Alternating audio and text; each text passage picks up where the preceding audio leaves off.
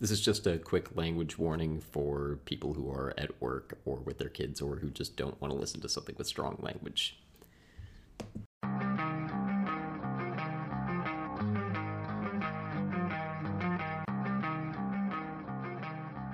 Welcome, citizens of Gotham, to enjoy your analysis' episode on The Dark Knight Rises. I'm going to stop there. I'm Evan Westman. What kills me is like to the people who weren't listening right before he did that. It's like we gotta go 3, 2, 1, and then you pulled it out like you were sitting on the bit. I'm done with this episode already. All right. And I'm joined by... Sorry, we just got to get your intros too. Jelani Kelly. David Jones. All right. That is the first of many Bane impressions that I will probably be doing throughout this episode. I cannot fucking wait. Let's go into initial reactions. I've seen this several times, saw it in theaters. I think it's always been my favorite of the trilogy, but I'm not going to argue that it's better than The Dark Knight, and I never really have. What did you guys think of it this time around, or in previous viewings? Okay, this is the second time I've seen it since I saw it in theaters, so it felt pretty new, especially because I couldn't understand anything Bane said when I watched it in theaters, and there's no subtitles on the screen, so I had no idea what he was talking about.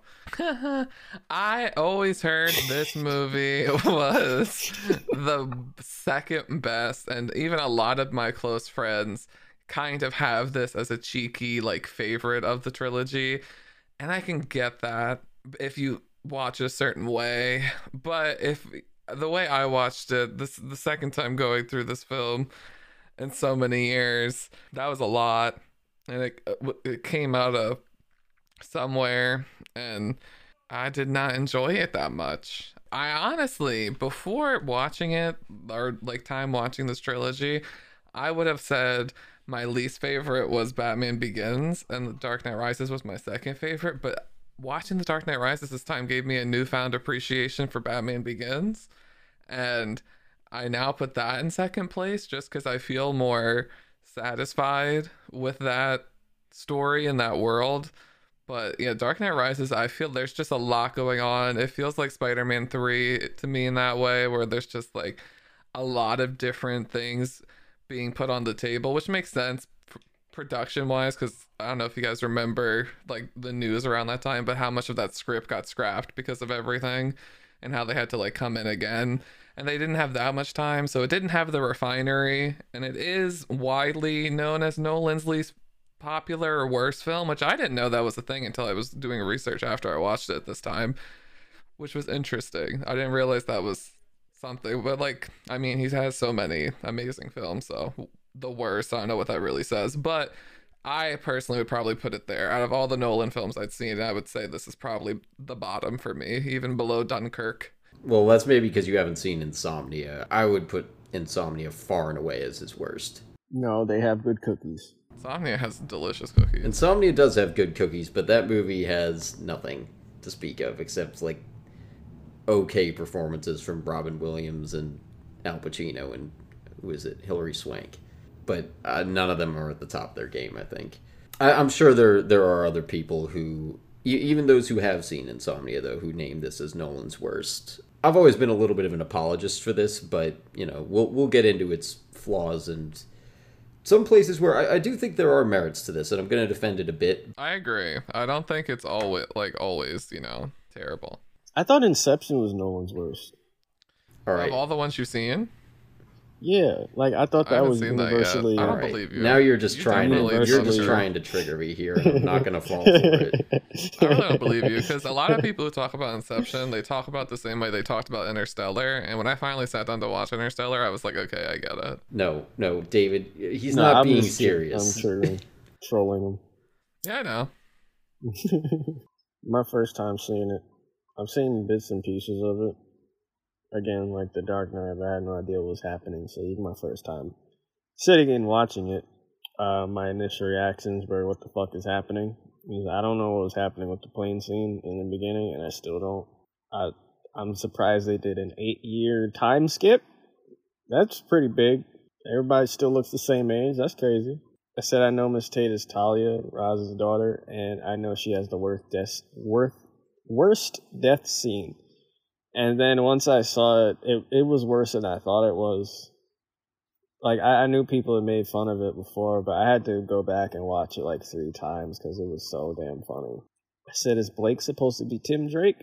Tim Drake is the one in the comics that figures out Batman's identity, and he becomes the 3rd Robin. And then at the end, she was like, you should use your real name, Robin.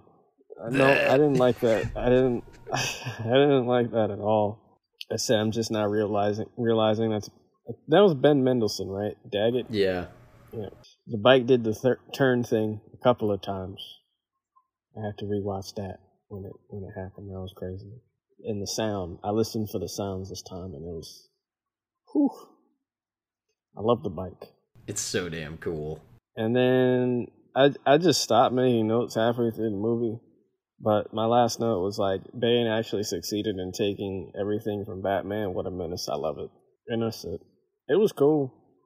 I probably won't watch the same time soon again.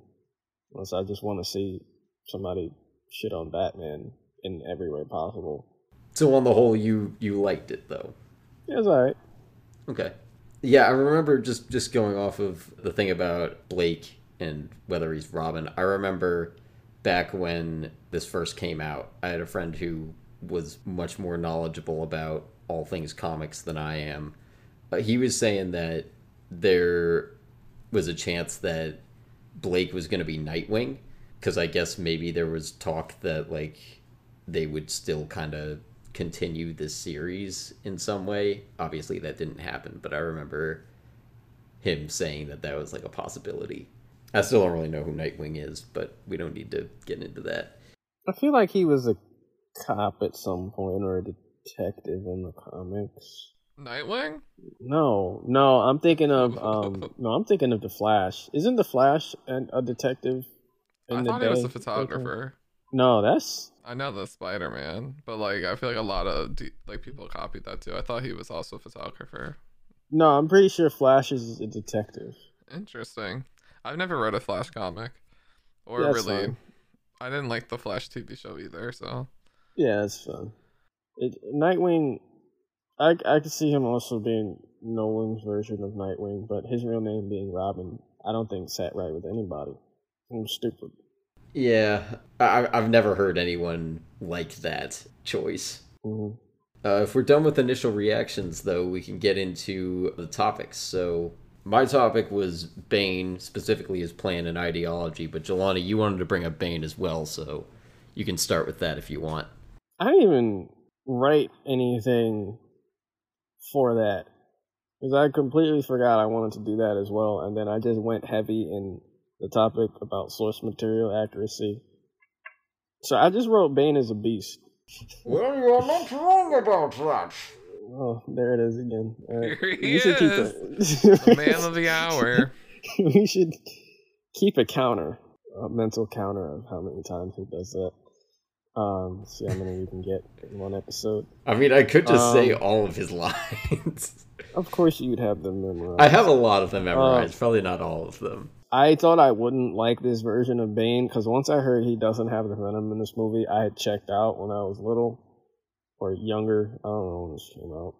20-something. 2012. Yeah, I was checked out. And then once I saw it, I was like, you know what? It's not bad without the Venom, because the Venom is a big part of Bane in the comics, and we'll get into that in my thing. I kind of like the menacing, like, he's a physical threat still without the Venom. He's also a mental threat, because he's just like, these plans were just always going, he was just outsmarting every damn person in this movie, and it was like, I love it. Yeah, so to transition into what I was going to talk about with him, I realized his plan is more cohesive than I had thought, because I've kind of gone back and forth with it over the years. I used to be more of a defender of it, because there are some holes to be poked in Bane's plan, and like the effectiveness of it, I guess. And this time watching it, I was going into it thinking, is there a reason for the whole thing with the stock exchange and getting Bruce's fingerprints and all that? Because I was like, maybe you can cut that. I actually watched it more closely and like made sure to have subtitles on this time, and I realized there is a purpose to all of that. It does actually factor into his plan to like take over Wayne Enterprises and get access to the armory. That said, I think it's a very inefficient way to do that in terms of the story. Like, as a villain plan, that kind of checks out. Like, that works. But we spent almost the entire first hour of the movie on that, which is not efficient, even if some of the sequences in there are kind of fun. Yeah, my issue with Bane really more came in towards the second half of the film. Like I understand like he's not I'm able to separate the Venom not being there. Like as a fan, I would love that. But even that, like that's not my issue with Bane. Like my issue really more so lies in the second half when they tried to shoe in the Ra's al Ghul connection, because that's when all of his like ideologies start to kind of cave in on themselves. And it's like, well, if you're trying to give the city back because it's been corrupt, then how are you doing what Roz did? Because Roz wanted to burn the city down and not give it to these people. So how are you Roz's? And then like they double down when Ghost Jedi Liam Neeson comes in and he's like, hey, that's my baby. And I'm like, why does he also have to be your literal child? Like, this is crazy. Yeah, Bane's ideology is where I had the biggest problem this time. And it's too bad because I feel like that could be a really big strength of the movie if it was done right. It struck me this time that, like, a lot of the characters that are trying to stop the bomb from going off are kind of playing with the idea of, like, does Bane even believe this whole eat the rich thing that he's going for? Because he's talking about it a lot and he's, like, freeing all the prisoners and trying, maybe he's doing, like, class struggle commentary and, like... How does he eat, though? That fair question. I think that actually was one of the questions on the FAQ page on IMDb. It was like, if he's got the mask on, can he, like, does he take it off to eat and drink? How does that work? He said it would be extremely painful. They said the mask like helps contain the pain, so when he's eating and drinking, it's just like god awful. Is he just screaming the whole time? Press the in terms of his ideology, though, like, would make a lot more sense if he was going to make some kind of point. Like, as it is, I can't tell if he's got some kind of actual point that he's trying to make with the whole revolution thing, or if that's just a smokescreen to make sure that the bomb can go off when it reaches the, expiration date. I just think he would be much more interesting if he actually did believe what he was preaching, and if we actually had a more concrete idea of what his ideology is.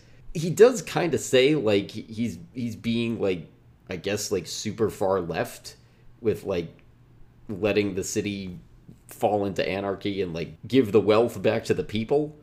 But then that kind of falls off when he has a bomb that he's threatening to set off the entire time, and he's, quarantining the city from outside help for the most part, except, like, I guess they can send in food.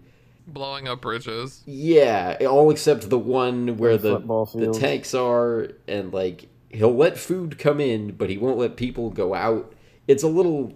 There's a lack of logic there. Or at least, it's not necessarily a lack of logic, it's just, like, if he had a larger point he was trying to make, and there was, something consistent there, then a lot of that would work. But as it is, it doesn't really seem like he has a clear ideology that he's pushing. And maybe he doesn't actually believe in what he's preaching, but I think that would just make a much better villain if he did. Especially following up the Joker, who, kind of doesn't have an ideology. I think it would be interesting, especially considering that he comes from the League of Shadows, which has a strong ideology.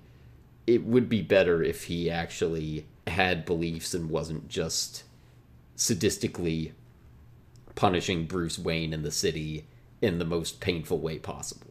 I don't know. Did you guys have any other thoughts on, like... I agree with everything you said. I'm trying to think if there's really anything else I can add. Ditto. Well, how do you guys feel about, because this is something that I feel like gets brought up a lot, like the fact that seems intent on not blowing the bomb up using the trigger, but letting it run out. Because I like that, but how do you guys feel about it? I could take it or leave it. I don't really care about the bomb. Yeah, by the time the bomb like got there, I was so like, okay, like this film is gonna do whatever it's gonna do, and like I'm just gonna let it do what it do.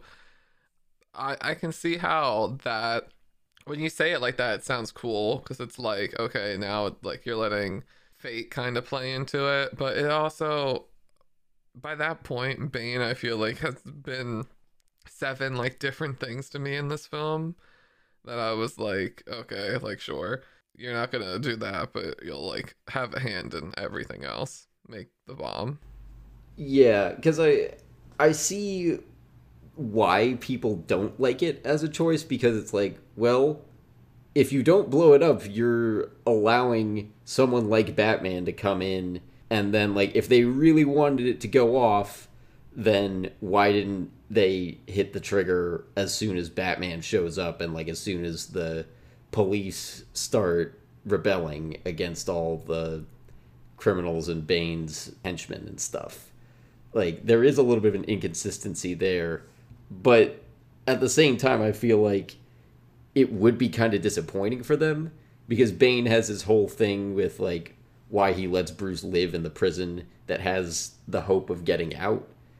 Like that makes a lot of sense to me, that like if he's that into torturing people, then yes, that is so much more painful to have the bomb blow up in a situation where like, because if he just blows it up, it's like, oh, you know, it's terrible, but also you don't have the 5 months of wondering and worrying whether it can happen and trying to stop it. I understand why he's torturing I don't understand why he's torturing them. Like that just seems to be his motive. But if that's his goal, then he is going about that very effectively. So if his only end is torture, then I guess everything he's doing makes sense. It's just not as interesting as if he, you know, believed in something. Is it a dumb plan? Like, is letting it go off dumb, or is that cool? I guess we don't have to set it as such a binary, but like, where does it fall on that spectrum?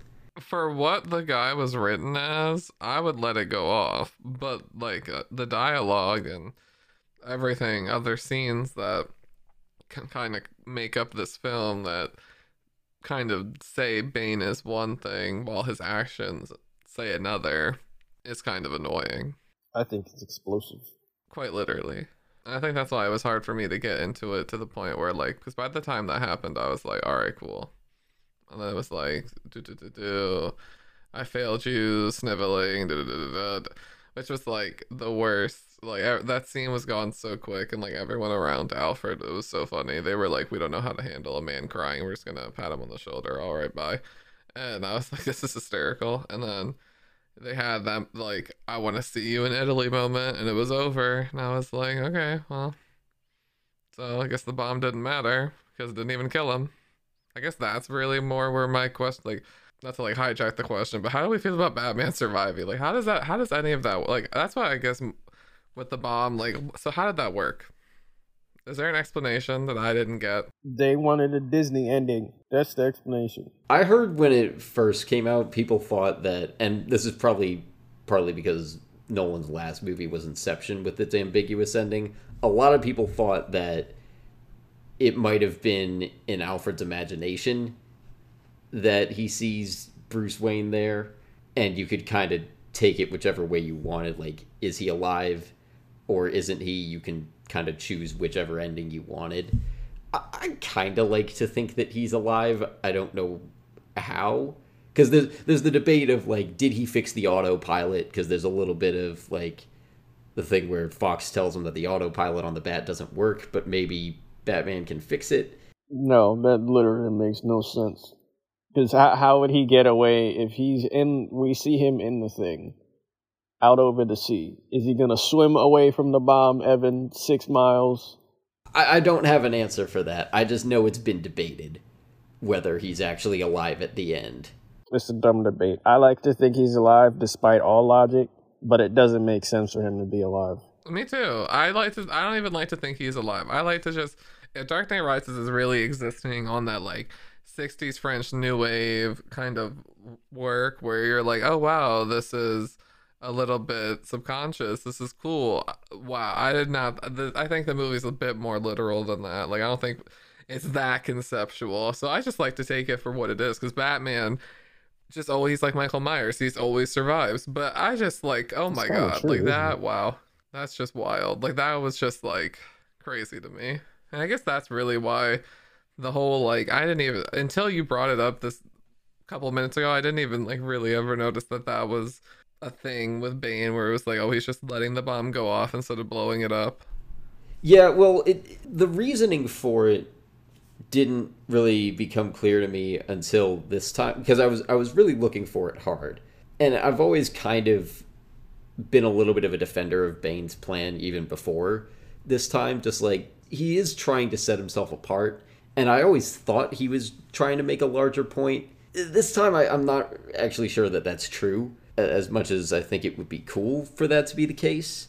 It's just sadistic torture.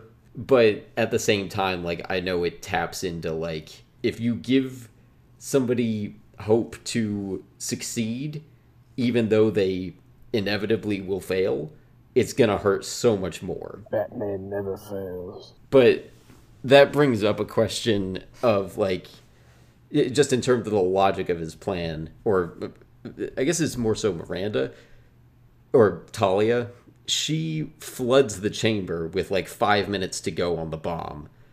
And I think it's a legitimate question of why didn't she just flood the chamber at the first opportunity? And looking back, I'm not actually sure how much earlier the first opportunity is. Like if she could have done that as soon as they detach the bomb from the reactor, or if she could have only done it like maybe 3 minutes before she actually does.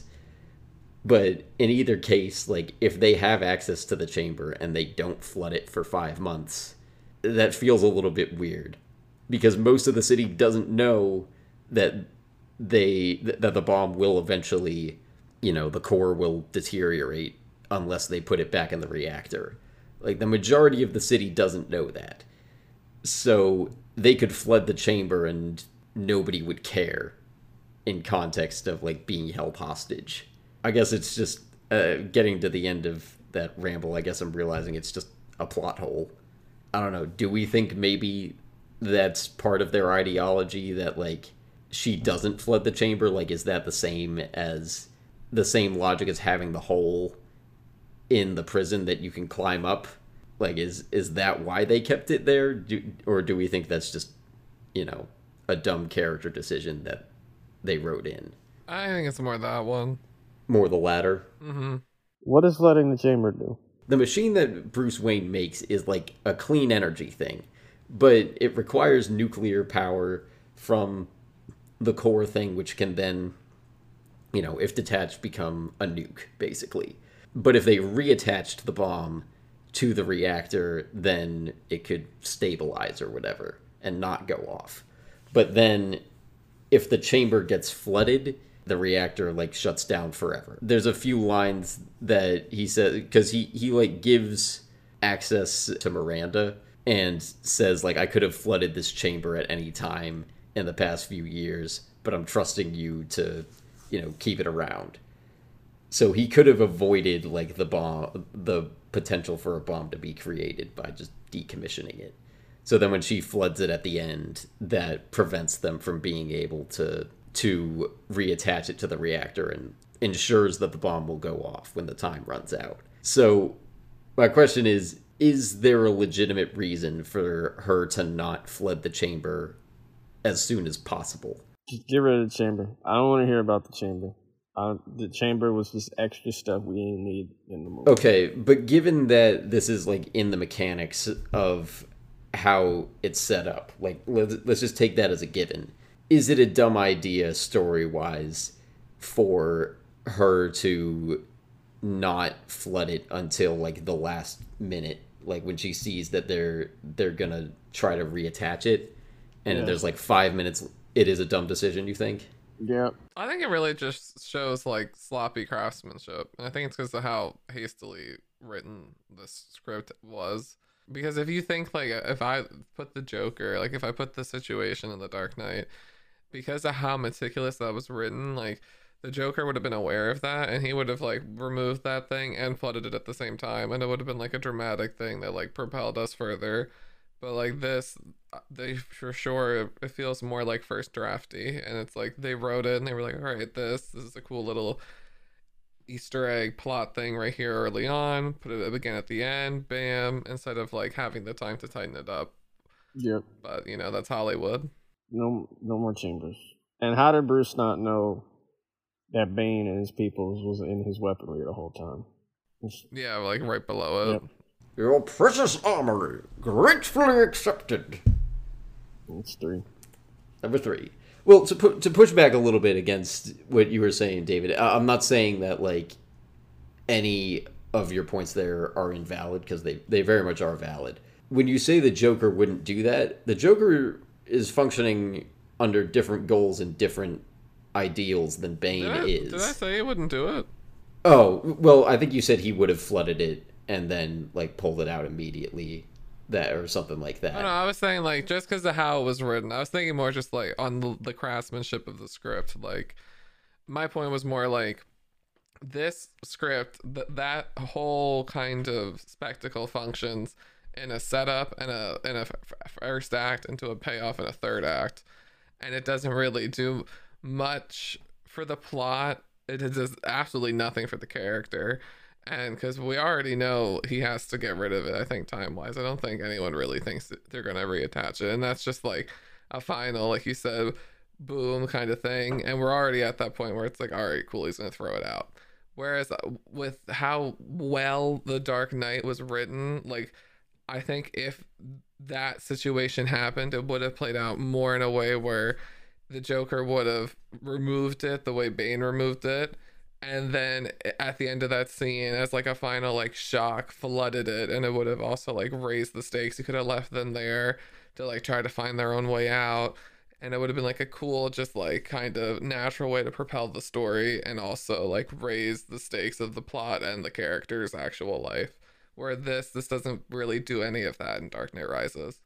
That's fair. I agree that it feels a little bit sloppy, more than a little bit, but in terms of character motivations, Talia and Bane, if their goal is just to torture Batman, and they have this idea that hope makes, pain worse, then not flooding the chamber is doing that better.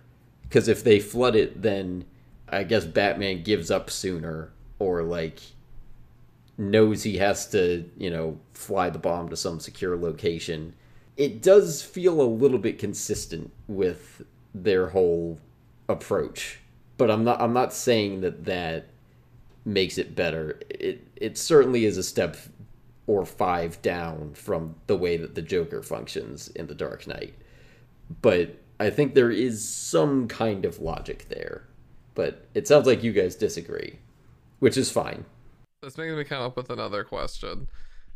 So I never really thought of it as torturing Batman like that so much. Like I thought Bane saw that as like a cherry on top. Like the plan was always like to do this, and Batman like just so happened to be there. So, but now with like everything you're saying, I can definitely see like even if it wasn't their intention, like subconsciously, like in the material that we were given, all of his like actions could be kind of rooted back down to that, like he loves torture. But do you think Talia is the same way? Because I always thought Talia maybe was more of like actually like Ra's, and I think that was just because of the bias, because I know from the comics and like reading about her and Ra's. But what about you guys? How did you guys think about that? Because I never thought that they were both like torturing Batman. I agree with David.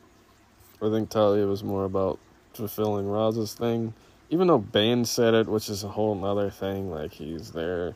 I don't think they ever should have made Bane part of the League of Shadows to begin with, or connected him with Talia. That's a whole nother thing. We'll talk about that in our too much happening topic.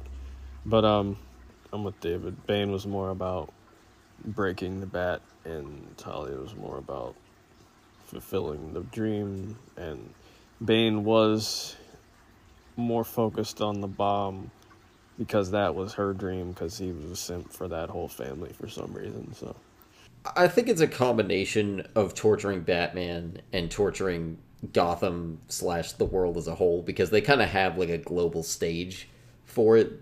It's not just a citywide tragedy, because you know you have the U.S. military and everything coming in. So I don't think it's just Batman that they're torturing, but they're using the same logic. Do you think there's any resentment from Talia because of the way her father died with the city or Batman? I think that's suggested, yes. but she smashed. But she's mad. That was the other thing that was so weird, was they smashed, and then like later you see him and Selena kissing, and then at the end him and Selena like surviving, and I was like, what? Like felt so James Bond.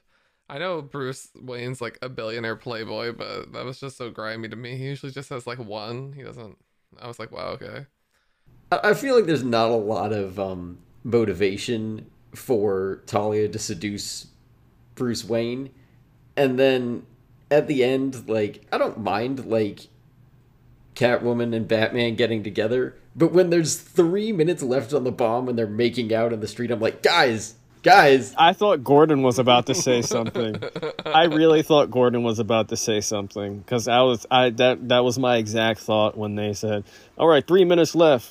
And then they make out for a good 5 seconds. It's just like, every second counts now. You guys, there's way more important things. Like, even as a 13-year-old, I was like, no, save that for later. Like, there's not time for this. Where do we want to go next? I think too much happening transitions nicely, because my head hurts now. Okay. So, David, this was your topic. Where do you want to start?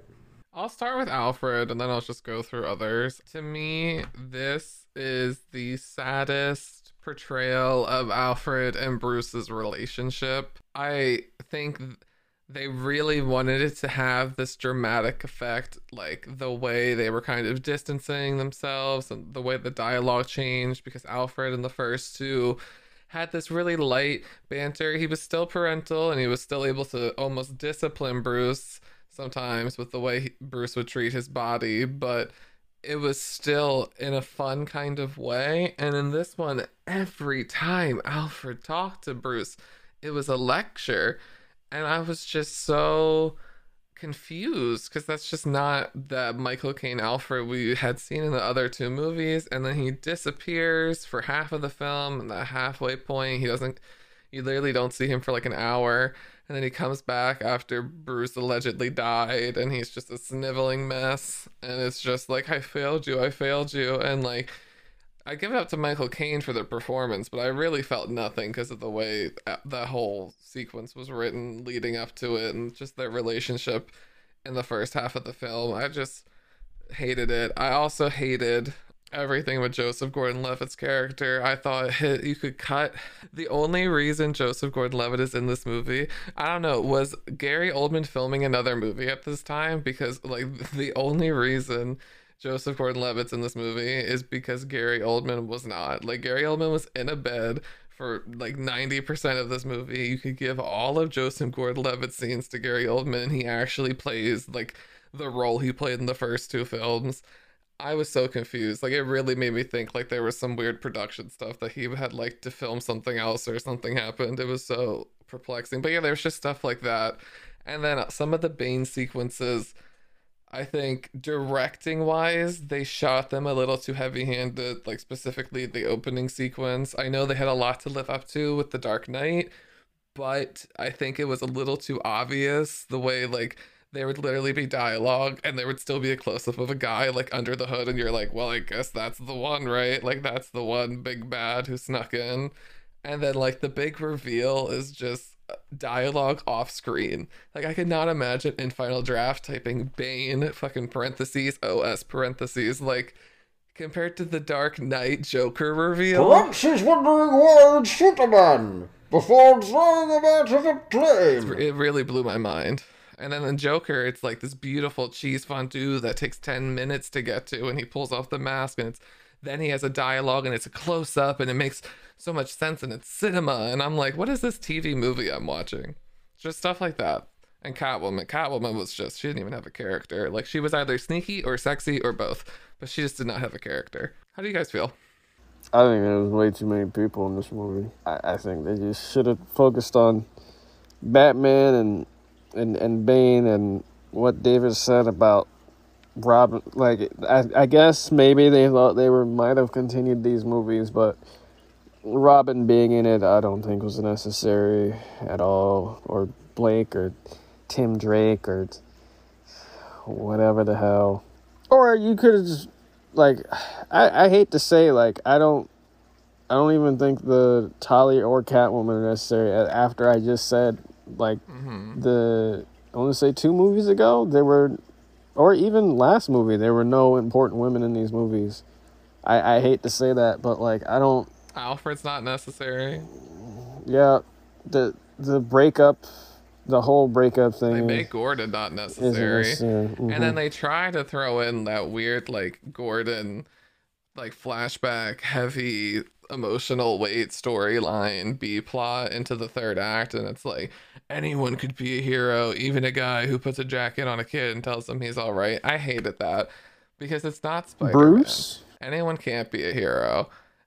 You were not, it was not dumb luck that a spider came down and bit you and you became Spider-Man. We spent a whole act in two movies ago in Batman Begins seeing exactly why not anyone could just be Batman. He had to train, he went to the League of Shadows. Money. It was just so confusing.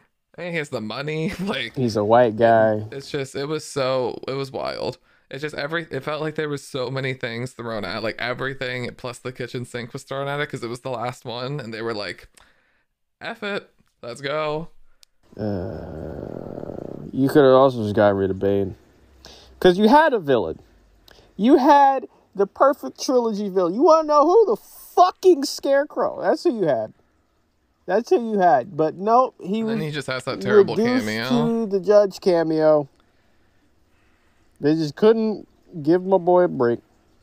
And he was such a good Scarecrow. Are you tearing up right now? No. No. The more we talk about it, the less I'm liking the movie. A lot of this stuff just wasn't necessary. You could have accomplished the same thing with Bane or Scarecrow being the main and, like, it being their plot the whole time. Give them a good reason. That's really all you needed for a trilogy. And then give them the strong ideals Evan was talking about. Boom, you got a beautiful trilogy. You can keep it the same stakes if you want. Because it's citywide. You know, it's a step up from The Dark Knight. So, you know, they put, it was too much. It was too much. That's really what would have saved Bane, though. Like Evan said, if he just had a strong ideal that he stuck to, because it would have been such contrast from Joker. Yep, but making him a race simp and a Talia simp did not help him in my eyes. I'm here to fulfill Ra's al Ghul's destiny. No, man, no. I don't. Literally doesn't even understand what he wanted to do 2 movies ago, but okay. Yep. Yeah, I agree it would have been better to not make him part of the League of Shadows. I've never, like, had a problem with that, but now that you're mentioning it, I think it does kind of weaken it. Obviously, if you're going to bring Talia in, I guess canonically she's just always Ra's al Ghul's daughter. Yeah, but she didn't need to be in this. So I guess you'd have to mention him? She didn't need to be in this at all. Like, they didn't need to bring back the League of Shadows plot, because that's pretty much, they're just fulfilling what the first movie was doing. Like, why move on from the League of Shadows in the first movie, take a movie break to talk about the Joker and Harvey Dent, and then bring back the League of Shadows in the trilogy? Like, that doesn't make sense. I agree. Yeah, me too, because we haven't even talked about that yet, but that's the other part that really messes with this, is like, Olive Gordon is the Harvey Dent stuff, and it's like, it feels like that was swept under the rug, and that's why he's in the bed, and it's like, we get sprinkles of that in scenes, and they're really melodramatic, and he's explosive, and he's like, I hope you have a friend who will, you know, take the fall for you like that. And then I'm just like, this is wild, because like, it just feels, it has too much going on because it's trying to satisfy both movies, but I had to pick one. And I really don't think it needed to satisfy anything from Batman Begins. I think that was a true clean one off. And if you had to pick, I think you really could have left Harvey Dent in the past. I think the audience would have been content with how that story ended. But if you really felt you needed to bring that in, then you need to like really dive deep and find something that's going to make that breathe, because I don't know what's there that's going to make someone want to sit through like a 2.5 hour action drama about this. Just use the Scarecrow, please. Reeves, I would love if Reeves used the Scarecrow, or Freeze, or Bane, a good Bane, a better Bane than this one that we can clearly hear and has a. I think Bane is Hispanic. I think he is. He has a Hispanic accent. He's a wrestler. I'm so excited for what Reeves will do. And I'll talk about, again, we'll talk about my topic because I mentioned the Reeves Batman as well. Too many new people, and not enough care to go around for any of them for me. And apparently Daggett is not a big villain, but he is a Batman villain. I think I watched, it was in Nostalgia Critic or somebody else's. I forget whose videos I watched, but he was a dude in the comics as well, and he's just a whiny guy. He's played by Ben Mendelsohn, and he's whining in most of his scenes. So that's fun. The football scene was cool, though. It was cool. And even as much as like there's a lot of stuff in the opening scene I don't like, just the sheer spectacle of seeing a plane get hijacked always satisfies me. Like, that's always fun. I'm like, wow, that was cool. Yeah, it's all practical effects and stuff. It's pretty dope. And Bane, like, climbing down the plane and landing on the dudes beneath when he, like, slams down on the seats. That looks so cool. It's very, very satisfying. It feels like something that should be in a Mission Impossible film. It does feel like Mission Impossible. Oh, that was Baelish. I found him. Yes. Yeah, it was right there in the beginning. Yep. I found him. CIA. I forgot to mention that at the beginning. I didn't put that in my notes for some reason. But where was his mustache and accent? If I take that mask off, Oh, gosh. will you die? I really... It will be extremely painful Why are You're a you big guy. doing... for you, little finger. How often do you practice Baelish? I hate that. I hate what you're doing with that. Oh, you should hear Mason's Baelish. He loves Littlefinger. I don't like the way he talks. Did you guys have more on that? Because I have some responses to a couple of things you guys said. But If you're defending it, I'm going to if attack you some more. Okay. I am going to defend it a little. More so against. I'm more so pushing back against a couple things David said. A lot of the comic accuracy stuff. Like I agree with a lot of what you guys said. One thing that I want to push back on a bit is what you said about Alfred, David, because you're saying like, oh, he's not as supportive in this, and that's true. But take into account that there's context there, because it's been 8 years since the events of The Dark Knight. Bruce has just apparently been moping around Wayne Manor for 8 years. So I think Alfred being not supportive of him, first of all, I think it is support. I think he really is keeping Bruce's best interests in mind. By leaving? And yes, I stand by that. So here's go ahead and refute me. I just wanted to give you an analogy. Again, that I saw in a video essay. I'm tired of sitting around and watching you kill yourself or helping you kill yourself, so I'm going to leave so you can continue to kill yourself. It's like telling your child that keeps jumping off the roof and you keep catching them, I'm tired of watching you try to kill yourself, so I'm going to look away while you try and kill yourself. And then the child jumps off and kills himself. It makes no fucking sense. I'm going to push back against that as well, because Bruce Wayne is an adult. Is he? Yeah, well, okay, he doesn't always behave like an adult, but he is. And I think Alfred is basically telling him, grow up. I know you can see that being Batman is destroying you, and you're doing this willingly. So this is my last card I can play, is to leave and not endorse this anymore. because you're going to destroy yourself. I think Alfred is doing the right thing there. Even if it's ultimately like kind of leaving Bruce hanging, Bruce wouldn't get the message if not. And apparently he still doesn't. But the fact that Alfred tries, I think, it's still admirable. It's still being supportive in its own way. I think he has very strong sidekick energy in that sense. And it's not a traditional thing that we see sidekicks do. And he's doing it very unselfishly. And in fairness, to like agree with you a bit, Jelani, if Batman did need Alfred's help in that way, where like in your analogy, he did need someone to keep catching him, then that would be fair. Like if he was still being Batman actively and had been for the past few years and Alfred was just like, no, now I'm out, that might be different.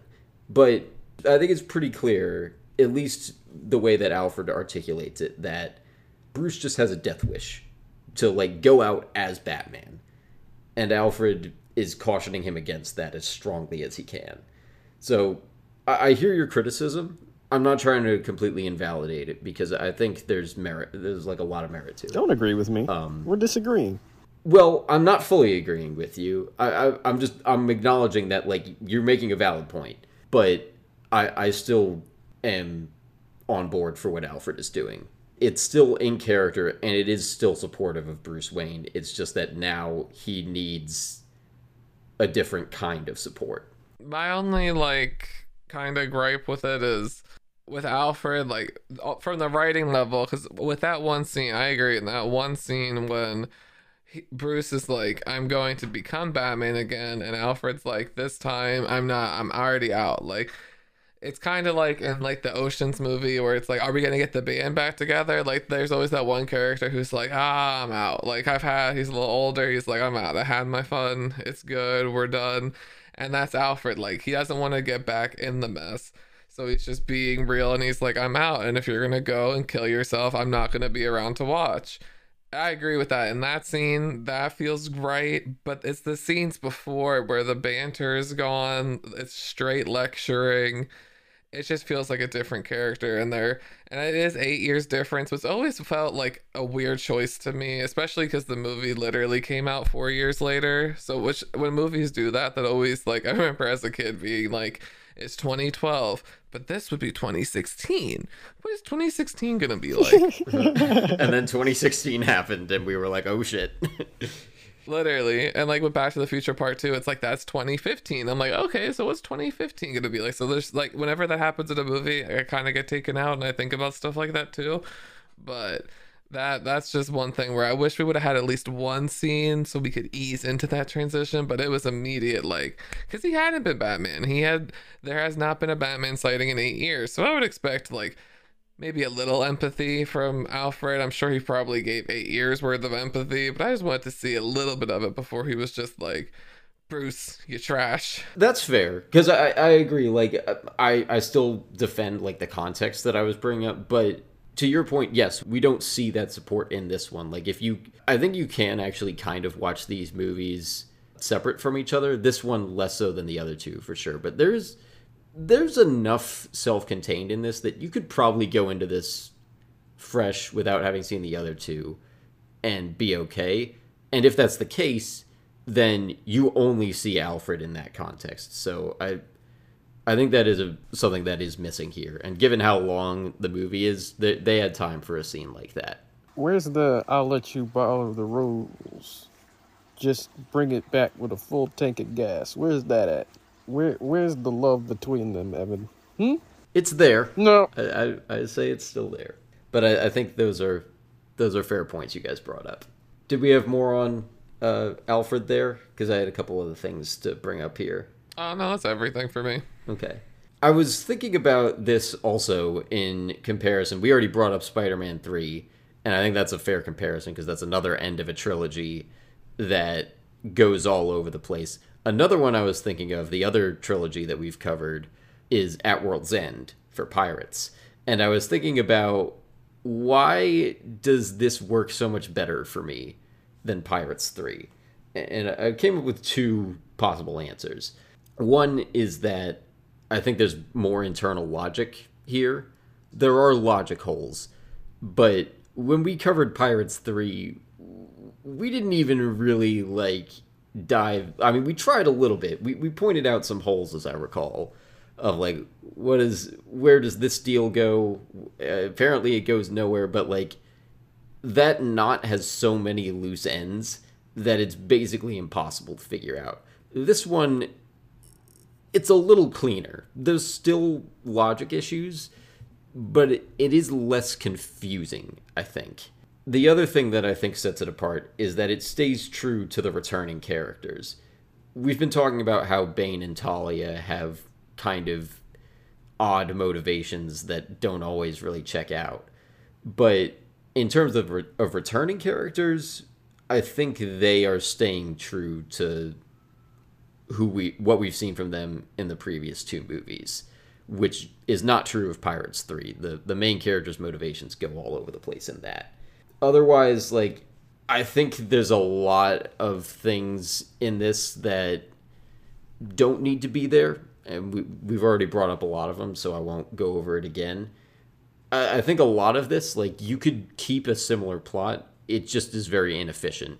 Mostly the first act with the whole clean slate and the stock exchange hit, like, that just takes just a lot longer than it needs to. And same with, like, the themes of the income inequality. Like, I think they were trying to do some, like, commentary on the Occupy Wall Street movement that was happening at the time, which I'm not super knowledgeable about, but I know that was very, like, of the moment.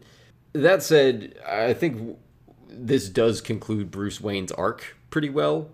Like, if you believe that he survives at the end, I think it does conclude his arc very nicely, where he does find a life after Batman, where he's able to, serve his city, keep Gotham safe, but also he's going to be okay without Batman now, if you believe that he survives at the end.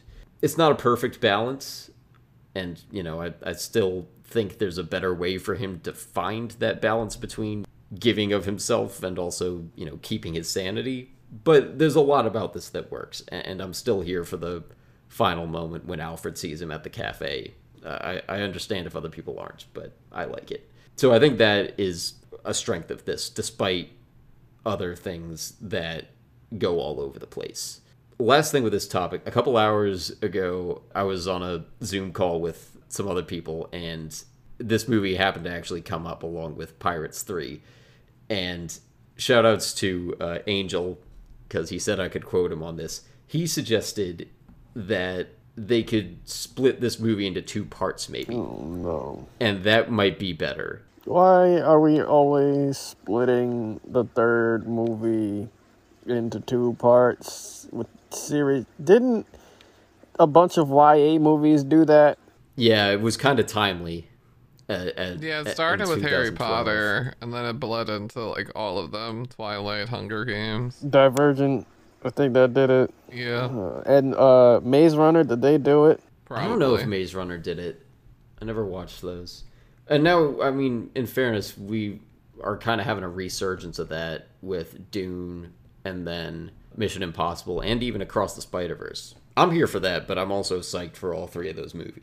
I don't know that you necessarily would have had to call this The Dark Knight Rises Part 1 and Part 2, but I think it's a fair point that, like, you could have a pretty clean cutoff in this movie if, like, you end it with Bane throwing Batman in the pit and They should have called it The Dark taking Nightfall. over Gotham. See, that's clean. The Dark Nightfall, because it's based off of Nightfall. That would be a pretty good title. There it is. David, you're quiet. You gotta praise the title, too. So, would it be The Dark Knight Fall, or, like, The Dark Knight Falls, and then they would get the 4th of The Dark Knight Rises? The 4th would be The Dark Knight Rises. The 3rd would be The Dark Nightfall. And it's one word. And not The Dark Knight Yeah, Falls. no. But, like, that would also, it's a bar, because it's, like, playing off of The Dark Knight Rises as well, because that's the 4th movie. So it's, like, it's close to The Dark Knight Falls, but not quite, because Nightfall, The Dark Nightfall, because it's paying homage to the comics. Yeah, I mean, I hate this reality where we split movies in half, because it's like we have to paint, like, If we took the scenes that comprised like the film that was given to us, and it's like, okay, and then we took that split and then put them into that film, it's like, oh my god, we have to paint like 80% of each of these other films now. And it's like the headcanon, of course, will be fantastic, but I don't know if that's what we would have gotten considering what we actually got. Yeah, I think there's a way to make two good movies out of the content of this one, but I think there's also a world where you can have a much cleaner third movie that does everything that this is trying to do and just is more efficient and more cohesive. Oh, Avengers did it too. Yeah. And The Hobbit. I can't believe we forgot The Hobbit on that equation. Well, I can't believe. I believe I forgot it. I think it's an interesting solution to split it in two parts. I'm not sure if it would have been better. And I don't think Nolan would have necessarily agreed to a fourth movie, but it might have been a better way to approach this movie. You Scarecrow. That's the better way to approach it. That's it. Then we wouldn't get Bane, though. The Scarecrow's so cool, and they didn't use him right. They never used him right. I'm not even that big of a fan of Scarecrow in the comics, but when you have him and you don't use him, like, bro, what are you doing? I just think the concept of him is interesting because of the whole fear gas thing. Like, you can do so much with that, and they didn't. They never did. Like, Scarecrow, a lot of Batman's villains are intelligent, so a lot of them were capable of what Bane did in this movie, except physically breaking him, but they could have mentally broke Batman. Like, Scarecrow using fear gas could have mentally broke Batman. Not physically breaking him. Or have somebody physically break him. I mean, I don't know, man.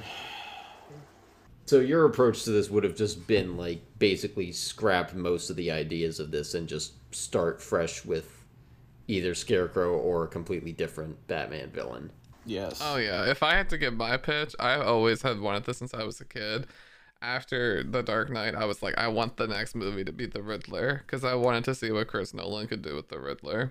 That would have been clean too. I was just thinking of his intelligent villains with crazy ideals. So, yeah, and then we might have gotten a different villain for the Batman, because Right, because we already would have that Riddler, so then we could have already went into like a rebirth of Scarecrow or Calendar Man or Mr. Freeze, Court of Owls, which apparently is the next one. Ooh, oh, I can't wait. I remember thinking Court of Owls was just freaky but cool as hell. I was reading? I don't know. I was watching YouTube videos on those. That's normally how I got most of my comic book knowledge. I know that sounds blasphemous, but comic historian, shout out to you. Yeah, no, those Court of Owls, them being in the secret society, them all wearing those masks and having the talons that were just as strong and skilled as Batman, and there was more than one. That's it's all under like the city. It gets scary. You're like, this turns into a horror thing. Yep, and you don't know who to trust because you don't know those people under the mask, and they're ruthless. Every one of them. It's crazy. It's crazy. Do we want to move into your topic on the accuracy to the source material, Jelani? The Dark Knightfall. You can pay me in royalties every time you say that. Trademark it. Yeah, so Bane is an idiot. He's not an idiot, and I'm glad this movie didn't continue that narrative. I watched a What Culture video. I've been watching a lot of videos on the movies we're doing, just so I have a better understanding of what I watched.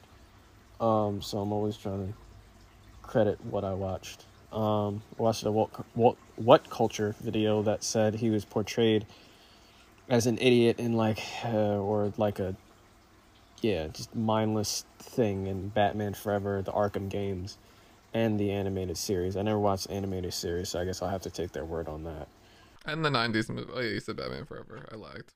Yeah, with Uma Thurman. The biggest difference, though, as David and I have mentioned, is that he didn't have his Venom. There was no mention of it. I believe part of Bane's backstory and character is his struggle with the addicting drug. Rather than have some of the extra stuff they have in this movie, like a bunch of characters, they could have had something about the struggle of power with Venom or something. I don't know. They don't pay me to write this. You know, Just going off something I heard someone on this call say recently, thinking about a venomous substance that could be an import to the city that could be used to poison the city. I wonder what other supervillain in the Nolan trilogy could have wanted to acquire such a thing. I'll ponder that. Joker. Scarecrow. Scarecrow. God damn it!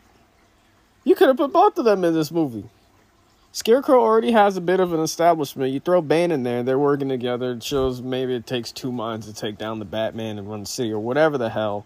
But look, I'm done. I don't want to talk about that.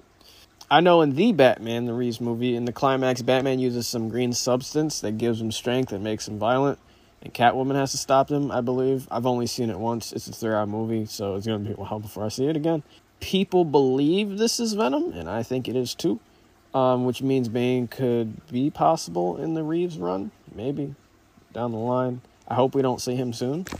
Because there's other Batman villains. I don't want to keep seeing the same Batman villains. I wouldn't be mad if he did Scarecrow, but Court of Owls, that's something we have yet to see live action ever. So that would be... Ooh. Yeah. In the comics, Bane didn't have a connection to the League of Shadows. I don't like that addition at all in this movie. Another thing, which I didn't know, but this movie kind of out of whack for it, Bane cared about innocent lives. Crazy, right?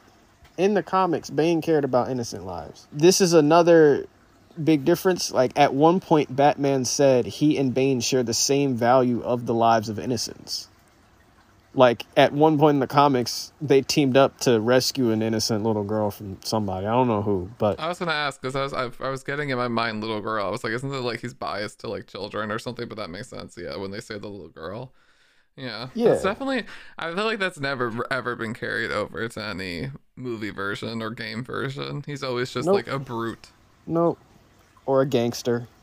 Which he kind of is. I'd rather them lean more on the gangster side because most of Batman's villains are gangsters, and I kind of love that about the city, or his gallery, is that Penguin, Riddler, Harvey, Joker, you name them, they all have goons. Freeze. I don't know why these people work for these maniacs, but it is what it is. And then I was saying before the Dark Knight Fall, maybe add an S in parentheses or something, because without the S there, it does sound kind of weird.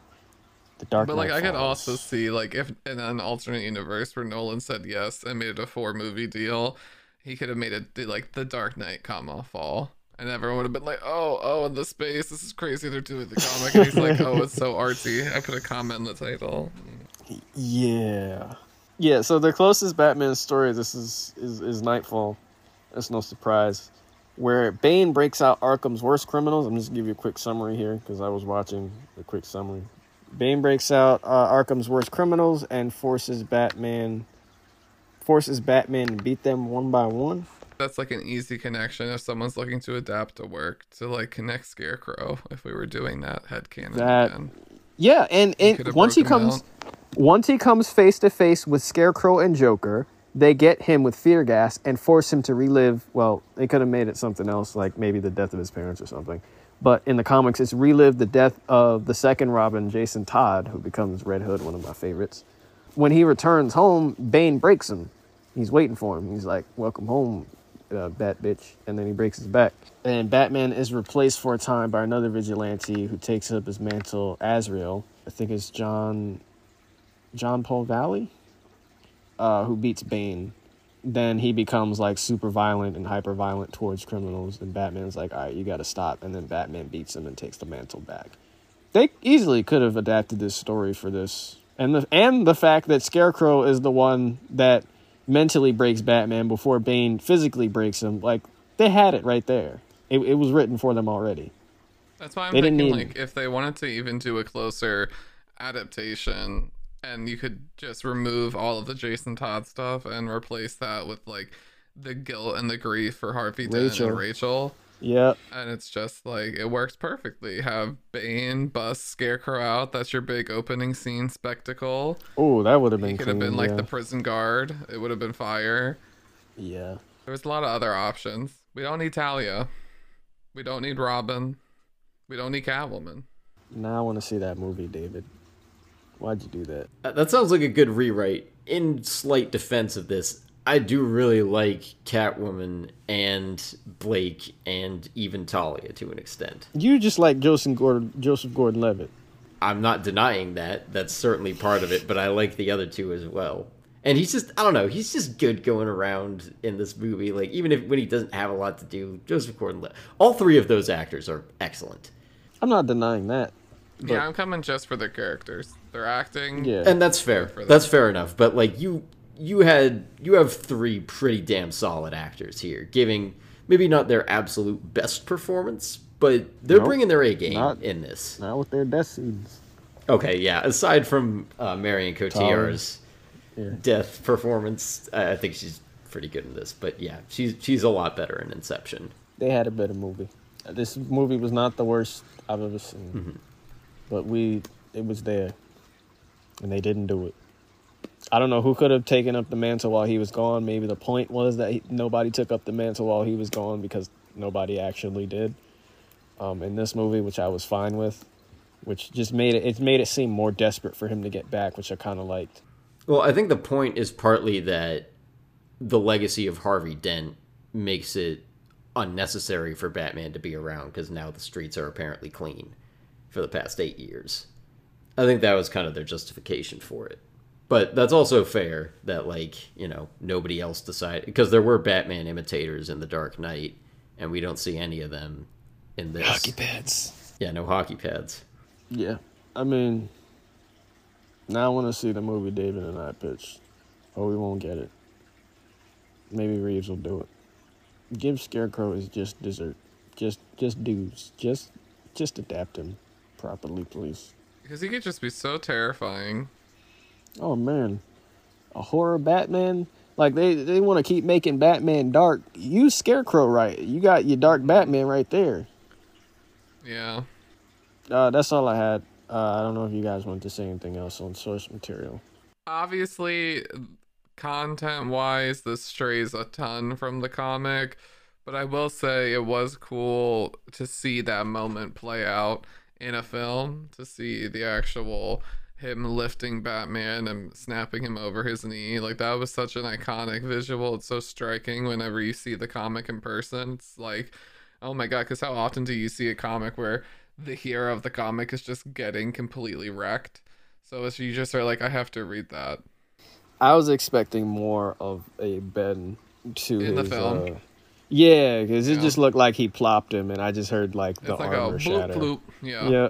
He drops like on the knee and it goes down. Your spirit or your body and just lets him go and lets him fall on his knee. That's what it felt like. Not a back break, but Yeah. Oh, I was wondering what would break first, your spirit or your body? I definitely agree with that. I think a lot of the action throughout this entire trilogy is kind of lacking. The direction and the action is a little... And Batman Begins, you could not make out what's happening. Dark Knight, all of the Joker Batman scenes are like, it feels like Power Rangers, and it even feels like Power Rangers sometimes when Batman's fighting Bane, and I'm just like, oh god. Because yeah, that is, in the comic, it's like he literally is like snapped in half. But yeah. I think Nolan's starting to get better at action in this one, though. Like, I agree. I think he's, for as much action movies as he's directed, I think it's taken him a while to get good at it. Tenet, I think he's shown that he's come a long way, and he's like actually figured out how to do pretty good fight scenes. I think the Bane versus Batman fights in this are like, it shows a fair amount of growth for him directing action from Begins to this. Oh, 100%. Because it Begins, you truly like cannot make out what's happening, and you will just get nauseous. why did it take Batman? How long was he in Santa Prisca? Or Peñadora? I couldn't tell you. I feel like it was less than a month though, right? The bomb couldn't have been there for that long. No, the bomb I think is there for like 5 months. So I think Batman is probably, I think mathematically he's there basically the whole time, because he's like, I think as soon as the bomb is taken out is pretty much when he gets there. So Yeah. Okay. Well, I think it's 5 months. why did it take him 5 months to figure out he needed to punch Bane in the mask? Defend that, Evan. Well, it doesn't. It takes him 5 months to even be in a position to punch Bane in the mask a second time. He So I never think punched him probably in the figured mask it the out. first time. Yeah, so he learns from the first fight. It's just that the next round wasn't until 5 months later. I think he But I figured guess, it like, out. where was he punching him? That's fair. Yeah. Yeah, but I think that's part of what Alfred is like kind of cautioning him against. He's like, look at this dude. He's fresh. He's in shape. Well, kind of. But like he's fighting hard. You're a little out of it. Maybe hold off on fighting him, and then Batman gets his ass kicked. Because he doesn't punch the dude in the glowing weak spot on his face. I do really like the fight between them when he comes back to Gotham, though, at the end. That's a great brawl. Really? I think so. I really like it when Bane punches the pillar, and like there's some fairly long takes in that. I showed you the Raid. How can you say that after watching the first Raid? I'm not saying it's better than the Raid. No, I know that. It's but still a fun fight scene. no, That was Evan. that, and they both that and the like one where he breaks him both give me big Power Ranger vibes. Maybe I just haven't seen Power Rangers to compare that to, but I love it. Fire. Oh my god. Mighty Morphin? Yeah. Yeah, that's my shiz. I still have the But VHS it's also for a that. grudge match, which is fun. It's not wrestling, even though he is a luchador, but they didn't make him look like a luchador in this. But they have like it's a rematch. So, you came back to die with your city. No, I came back to stop you. I need you to redo the whole film. Please don't. I gotta see. Are there other good Bane lines I haven't done yet? I like the one in the beginning where he's like, I forget what he says to the guy, where he's like, "Stop panicking. That comes later." Now's not the time to fear, Doctor. That comes later. Yeah, that's fun. No, they expect one of us in the wreckage, brother. I like the power speech he gives to Mendelsohn. In control. In charge. Yeah. I'm Gotham's reckoning. A necessary evil. Or the football stadium where he starts like, what a lovely, lovely voice. And he walks out, take control. Take control of your city. Take it back from the corrupt. Oh yeah, his voice cracks a couple of times. That's amazing. Take it back from the corrupt. This is Gotham's hero. Harvey Dent. I'm in The awe. Batman did not kill Harvey Dent. He saved my boy. Oh my god, he's reading the But letter. I can no longer live with my lie. It is time for Gotham to know the truth. I'm And do fucking you dead. accept this man's resignation? He got so All right, mad I think at I got them. enough out there. He did. He got progressively He was mad. like, what the fuck? How dare you resign? The police will survive. I have too much fun doing that. I apologize. What is your technique? You use a Pringles can, you cover your mouth. What do you I'm covering my mouth for this. Yeah. I feel like you always have to have it at the ready. It'd be crazy if you were just always carrying around like an empty Pringles can for your Bane impression. When Yeah. when funny, masking first became like a thing that we did, I was like, everyone who wears a mask should be allowed to do a Bane voice. You'll get everyone to mask. That's also their weakness, I thought coincidentally. about the opposite. I was like, think about how many people wore masks and no one did Bane voices. Like, Oh, I did. Are you fucking kidding? Trust me, I'm not surprised. Nobody cared who I was until I put on the mask. But like, I feel like if the government told us all to paint our faces white and wear like purple coats or dye our hair green, there'd be a lot of people being like, "Why so serious?" Yeah. Well, people already dress up as the Joker. Coincidentally, everybody's mask was also their weak point. So, That's true. true. We all figured that out together, but Batman didn't. And we figured it out without having to go to the pit. Yep. Evan, you didn't do the Born in the Darkness one. Oh yeah, you didn't do that. It's You like the think famous darkness will be your ally? I was born in it, molded by it. It was years before I saw the light, but then it was nothing to me but blinding. Oh my god! You even got the infliction he does on Palindy when he punches him. Oh, that's amazing. Dude, when I tell you that I know every line that Bane does, I mean it. Why? Because it's so fun. Are we done with source material? Yeah. Yeah, I asked you guys to come up with creative takeaways, just taking a look at the whole trilogy. We can do a couple of like fun takeaways as well. I imagine you guys came up with some of those too. But I did want all of us to try to come up with like one creative lesson to take from all three of these movies. Go out with a bang, get it? Yep, I mean that does work. I don't know if that makes this movie good, but Because of the bomb, yeah, I got it. David? There is a bomb.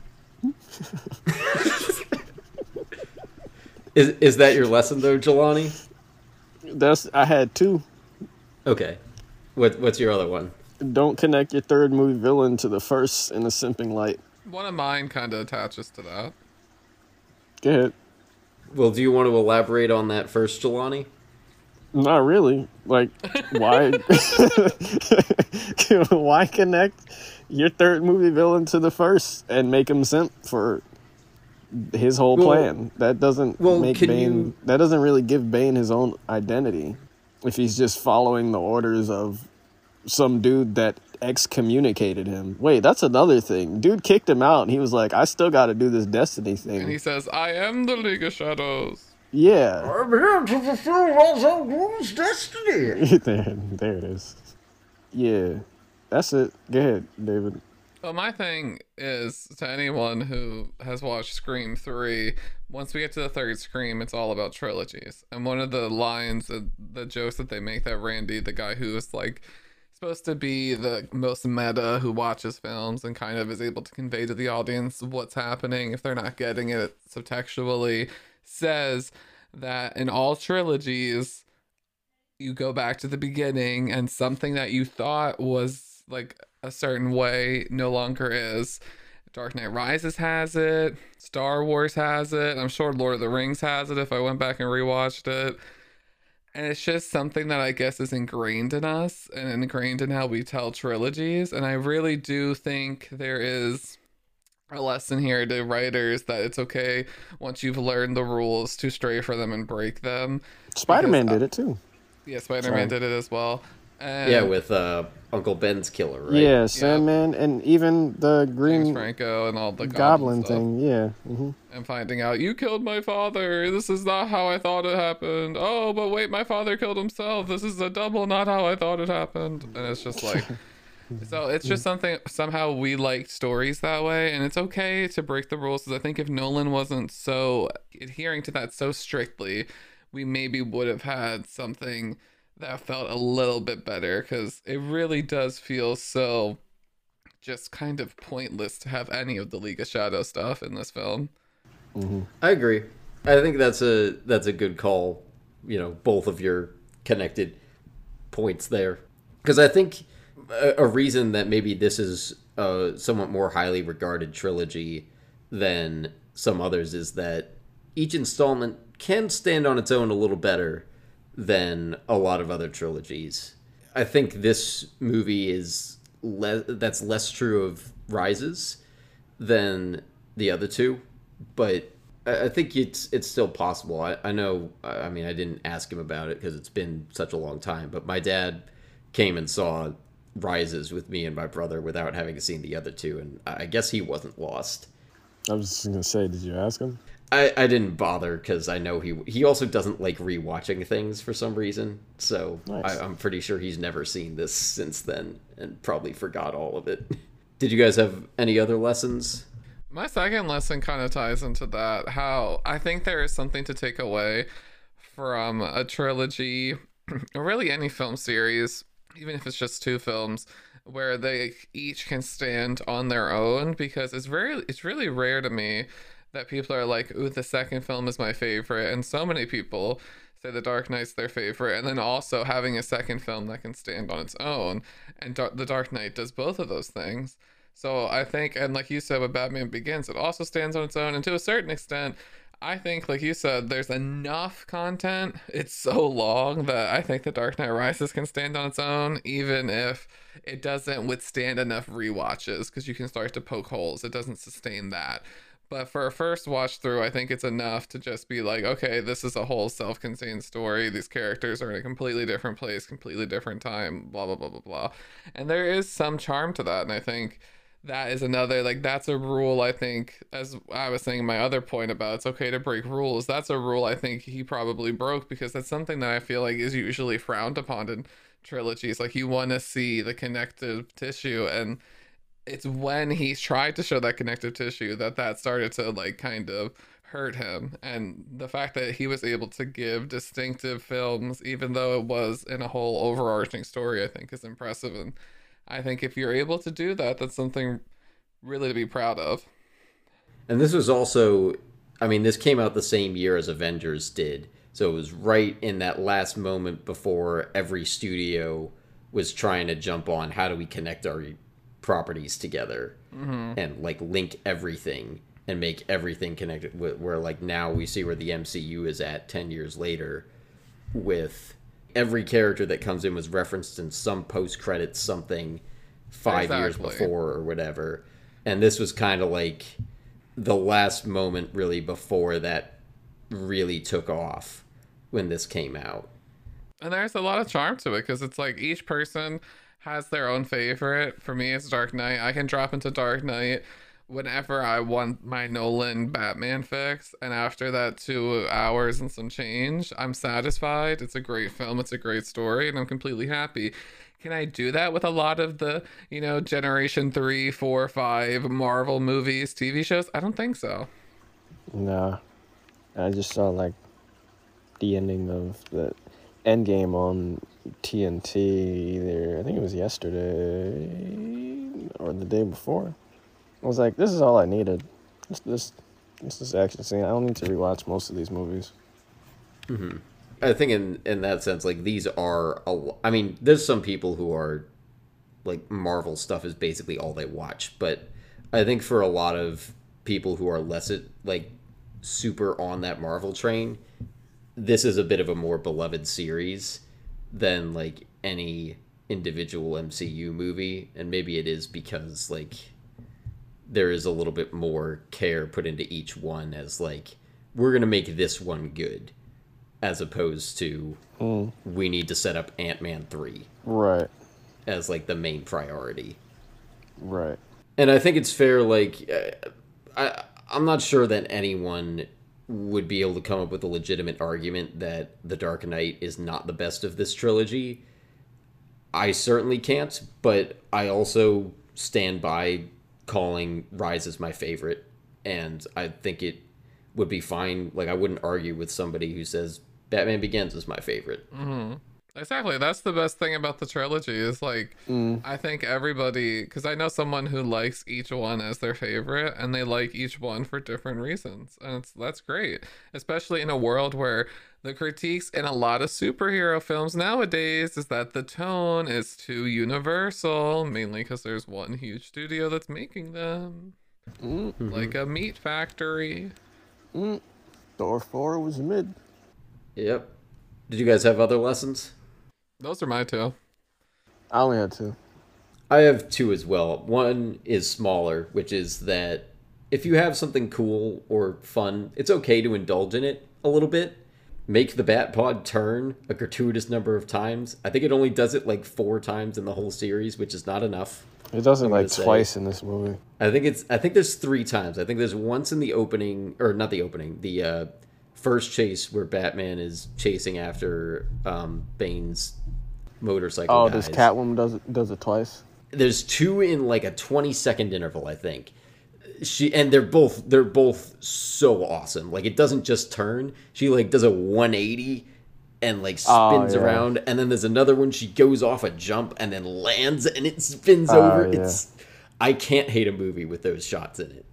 They're just too good. But, outside of the Bat-Pod too, like, the Bat is also really cool. And there's some other, like, fun things. Oh, I was wondering what you were talking about. You mean the helicopter thing? Yeah, that thing.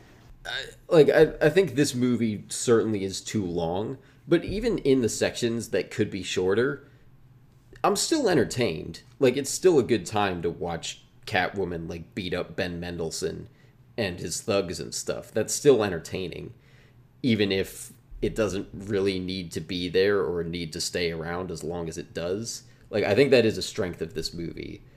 It's why it is probably my favorite, because I just enjoy it the most, even if it's not the cleanest. My bigger lesson is show us consequences for characters' actions. I think this is mostly for the second and third movie, and we see it done well in a lot of places, but there's also a couple where it's not. So, throughout the entire run of The Dark Knight, characters make a lot of choices that do not have easy answers. We kind of talked about it a little bit in the last episode, but there's some choices that are made that, Batman decides to let the Joker live at the one point. Is that the right call? Maybe, maybe not. But we get to see exactly what happens because he doesn't. So that at least lends some kind of weight to it. Same with, mostly into this movie, there's a lot of consequences from The Dark Knight that carry over. The biggest one is we see what happens because Gordon and Batman have decided to perpetuate this lie of Harvey Dent. The result of that is basically every criminal in Gotham is in prison. I mean, I don't like to support mass incarceration, but this movie kind of paints that as good. So we can say, like, there's a consequence of that action. Same with, we see consequences of Alfred burning Rachel's letter. We see the consequences of Bruce shutting himself in for 8 years and, not going out as Batman anymore. Like, maybe the city doesn't need Batman anymore, but now Bruce is like, he's just moping around Wayne Manor. So there's a consequence there. The other big one that I think it does well is Alfred burning Rachel's letter. He keeps that secret from Bruce for 8 years. And is that the right call? Maybe, maybe not. But we see how it ends up, which is that Bruce basically holds on to this idea that he just has to keep being Batman forever. The biggest example of where we don't see consequences, and this is probably my biggest frustration with Rises, is revealing the truth about how Harvey Dent died. I was having fun with doing Bane's speech about that earlier, and I do love it, but I don't like where that is placed. I don't like the timing, because at that point the city is already basically taken hostage. We don't really get to see any impact of that revelation outside of Blake basically just saying, "Oh, shame on you" to Gordon for doing that. And it's never brought up again. I really wish they had revealed that before Bane took over the city somehow. And then we get to see what the consequences of a more normally functioning Gotham are. What are the people's reaction to that kind of revelation that is basically like the peace that they've had in the city is based on a lie? I think that would have been a really interesting thing to explore, and it kind of robs us of that. Yeah, I've never thought of that, because with that I've always focused on, I've only seen it twice now, so I completely forgot about it, and it's so offhandedly thrown away in dialogue at the beginning, but like Gordon's consequence is just off screen years prior with like his family leaving him, and I'm just like, I wish we would have seen that and whatever, but it is what it is. But now that you bring that up, I definitely agree. I think we would have had such a bigger impact on an audience just to see, because what does it mean that your police is corrupt when you don't have a police anymore? Like, you've gone into anarchy. Like, it doesn't matter. Like, who cares? But at that point, if you did it earlier, like you're saying, when the police still mattered, but Harvey Dent still mattered, when they were saying, when Joseph Gordon-Levitt's character said things like, I'll try to Gordon, because how clean you got those, how clean you and Dent cleaned up these streets for us, which is crazy to me that 8 years have gone by and there's been no crime. Like, if it was like a year later, but like 8 years, like, that's crazy. 2 terms of a president have gone by and there's been no crime in a major city in America. That's wild. Because of what 2 guys did. The worst of the I worst. know, especially Gotham, the worst crime-ridden city in America. That always like confused me. But in fairness, now the crime is like underground in the sewers with Bane. It's just less blatant. Whereas in the first two movies, you have Falcone, running the city like it's his, and the police are helping him more than they're trying to stop him. But in fairness, is that better? That's a fair question to bring up. Did they really eradicate crime, or did they just kind of make a veneer of having eradicated crime? You mean the fake teeth? Sure. Anyway, I think that is a good thing to take from this movie, is that, if you're going to... Because it is really interesting, and I think not enough movies do this. I know I certainly don't do it enough in my writing, is to, force characters into difficult choices. That can be really compelling, but part of the deal that you're making with the audience there is that if you're going to do that, whether you label the choice they make as good or bad, I think is less important than showing us what happens because they make that choice. That is kind of a contract that I think you write with the audience. And for the most part, this trilogy does hold to it. Even with, I think this is kind of a example where it kind of does it well and kind of doesn't, is Bruce deciding not to flood the bomb chamber and trust Miranda with it. I don't love the way that, the consequences come about for that, because Bruce basically is just unlucky in that he happens to trust the person who is trying to sabotage him. I mean, I guess maybe that's part of their plan. But even then, he could have flooded the chamber. He chooses not to. And there are consequences. I think that's a less compelling example than the other ones. But it still is showing us consequences for a difficult choice.